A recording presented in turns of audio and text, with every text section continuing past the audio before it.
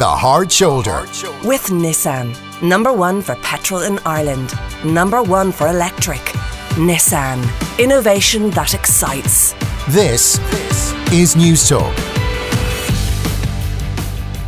Well, summer is officially over and marked by the end of August, the start of September, Electric Picnic.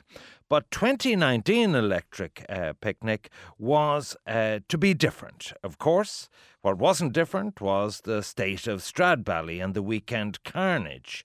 But was there going to be literally industrial quantities of waste, disposable tents and so on left behind? Well, as we heard earlier, Dr. Cara Augustenborg launched a petition in June calling for Festival Republic to do more to address this issue, and she's here to report on whether or not it worked.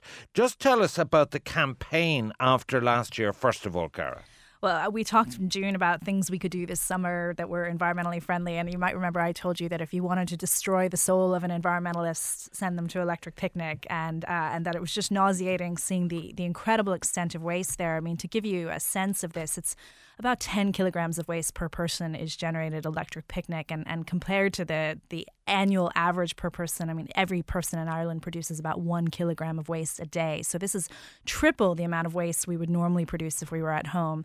And in June, I launched a petition asking for Festival Republic to do more, and we actually got 2,000 signatures. Festival Republic are the organisers. Right, yeah, and it's championed by Melvin Ben, and we got about 2,000 signatures. And in fairness to Melvin, in August, he contacted me to ask for a meeting to talk about the petition. So you know, his intentions were good at the time.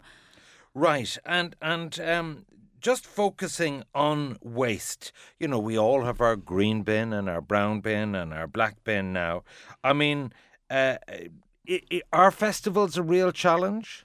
Yeah, I mean, some people would say, look, festivals just show us more visibly what happens to our waste. And actually, I wrote a long time ago that everything I ever needed to learn about waste in Ireland, I learned at Electric Picnic by standing at a bin for 3 days trying to get people to recycle, and realize how incredibly confusing it is when you're sober to figure out which bin things go in, let alone when you're trying to have fun at a festival after a few pints. So, surely it's fairly straightforward. You have glass in one would be a start, and you have plastics in another. Well, yeah, not necessarily. We can get into the whole recycling thing, but I mean, even if you take, for example, I remember at the time, the cardboard bin had a picture of a pizza box on it. Now, pizza boxes can't be recycled because the fat from the pizza actually makes the cardboard not recyclable. What? So that's a really confusing thing. A lot of the packaging material that was being used for food, Festival Republic had required vendors to use compostable packaging, but it looked like plastic. So people were putting it in the plastic bin, you know, wasn't getting composted. So there was a lot of confusion about signage and lack of consistency. And were there any incentives for people this year or previous years? Yeah, in previous years... like, could you get a few coins back? Yeah, in previous years, NGOs like Every Can Counts had gone around to the campsites and handed recycling bags to all the campers and said if they brought back a full bag, they would get their names in for a raffle for a free ticket for next year. So those kind of incentives are great and can make it really fun. But, you know, it's this ethos of the tents being left behind every year that kind of undoes all the good things around cup deposit and recycling and the work of Every Can Counts if we have this culture of just leaving everything behind at the end. Well, tell me about some of the cultural change required. Well, so this is where my meeting with Melvin was really interesting, because I realized that we have a different value system in terms of what we're looking at. And I'm an environmentalist and I'm a scientist, and, you know, I'm concerned about the impact that these kind of events leave on nature, on the earth, you know, on climate change. And Melvin, even though, as he pointed out to me, he was probably green before I was born, he's trying to sell tickets and he's trying to show people a good time. And so while I think maybe we need to be much more stronger in our level of enforcement in how we approach sustainability at festivals, Melvin doesn't want to ruin people's good time by making them do something that might impact that. But what were these, in terms of culture change, social media hashtag Red Van Man, Mattress Man, and Sorry My Hole. So this is What's that something- about? yeah. I don't understand. Oh, you see, you're not following Twitter, but No. this was something that went around Twitter last weekend, and it's just an example of how culture is changing and does need to change. So this was a man in a red van who was driving in rural Ireland somewhere and saw a man in a white car dumping a mattress and a load of other trash into a ditch last weekend, and he pulled over and he gave out to this guy and he said, if you were a teenager, you would know better. Did he video it all? And he videoed it all, and it was trending on Twitter Yeah. as Red Man Van, and it was quite funny. But this is what I see as really interesting with Electric Picnic and with Ireland as a whole, because I grew up in a culture in America where people are very proud of their landscape and have a lot of pride and do leave no trace by nature. Most people try not to leave an impact when they go visit someplace, and yet here at Electric Picnic and in Ireland we have this culture of fly tipping and leaving stuff behind, and this lack of pride of place. And so Electric Picnic is a microcosm for our culture as a whole. And the question is, who is responsible for changing that culture? Okay. In terms of the statistics, in terms of tons of waste, in terms of actual stuff, as it were, you talked about the 10 kilograms per person. Yeah. What are we actually talking about? Is it mostly the single-use tents? Yeah, well, actually, 70% of the waste generated at Electric Picnic in 2017 came from the arena. So we're talking about the single-use plastic cups, the food waste, everything that's happening when people are watching the gigs. And only 30% of it came from the campsites. So that doesn't sound bad. But then you look at the recycling rates, and 27% of the material in the arena got recycled and less than 1% of the campsites. And I think we saw that last year when my friend Ed Rice was showing the bulldozers sweeping through the campsites and actually just shoveling all of that material into incinerators and landfill and not actually recycling any of it. And is Electric Picnic an outlier here in comparison to other festivals who have sort of overcome this problem? It does seem to be. So we have Glastonbury as kind of the poster child for doing this right. And Melvin Benn was initially involved in setting that up, but he's not involved in it now.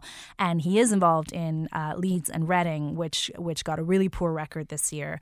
And then at the same time, so they're the kind of the bad boys versus the good boys in the UK. At the same time, we have in Ireland, we have these smaller boutique festivals like All Together Now and Kaleidoscope, which Festival Republic was also involved in, that had a really good rate of leave no trace and people taking their tents home. And then we have Electric Picnic, which is getting bigger and bigger and bigger. So even though Melvin said, 30% more people took their tents home this year than in the past, if we keep adding more tickets, the problem doesn't actually get any better. All right, I can wait no longer. What happened in 2019? You weren't there yourself, but I have a statement here from Electric Picnic basically patting themselves on the back, saying that things went well. A massive thank you to all the picnickers. Said yes to cultural change, heeded the concerns on single-use tents and took them home to be used again.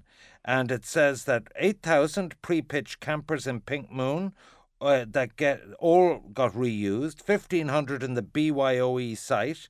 There was a record 100% of tents taken home, 0 waste left behind, and a spotless field. Yeah, I'd love to know where he's getting those numbers. I hope he's right, but the reality is those campsites that you quoted were already quite clean.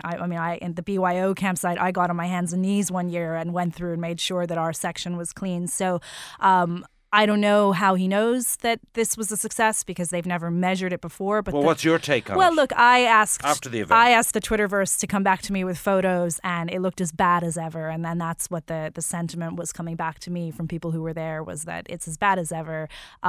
Maybe more people took their tents home, but there was certainly more debris in terms of chairs and sleeping bags. So the message isn't getting across. And I would say Melvin needs to get much more scientific in this approach. The changing culture takes a long time, and we need to start measuring it and start questioning and start really engaging in shifting that culture.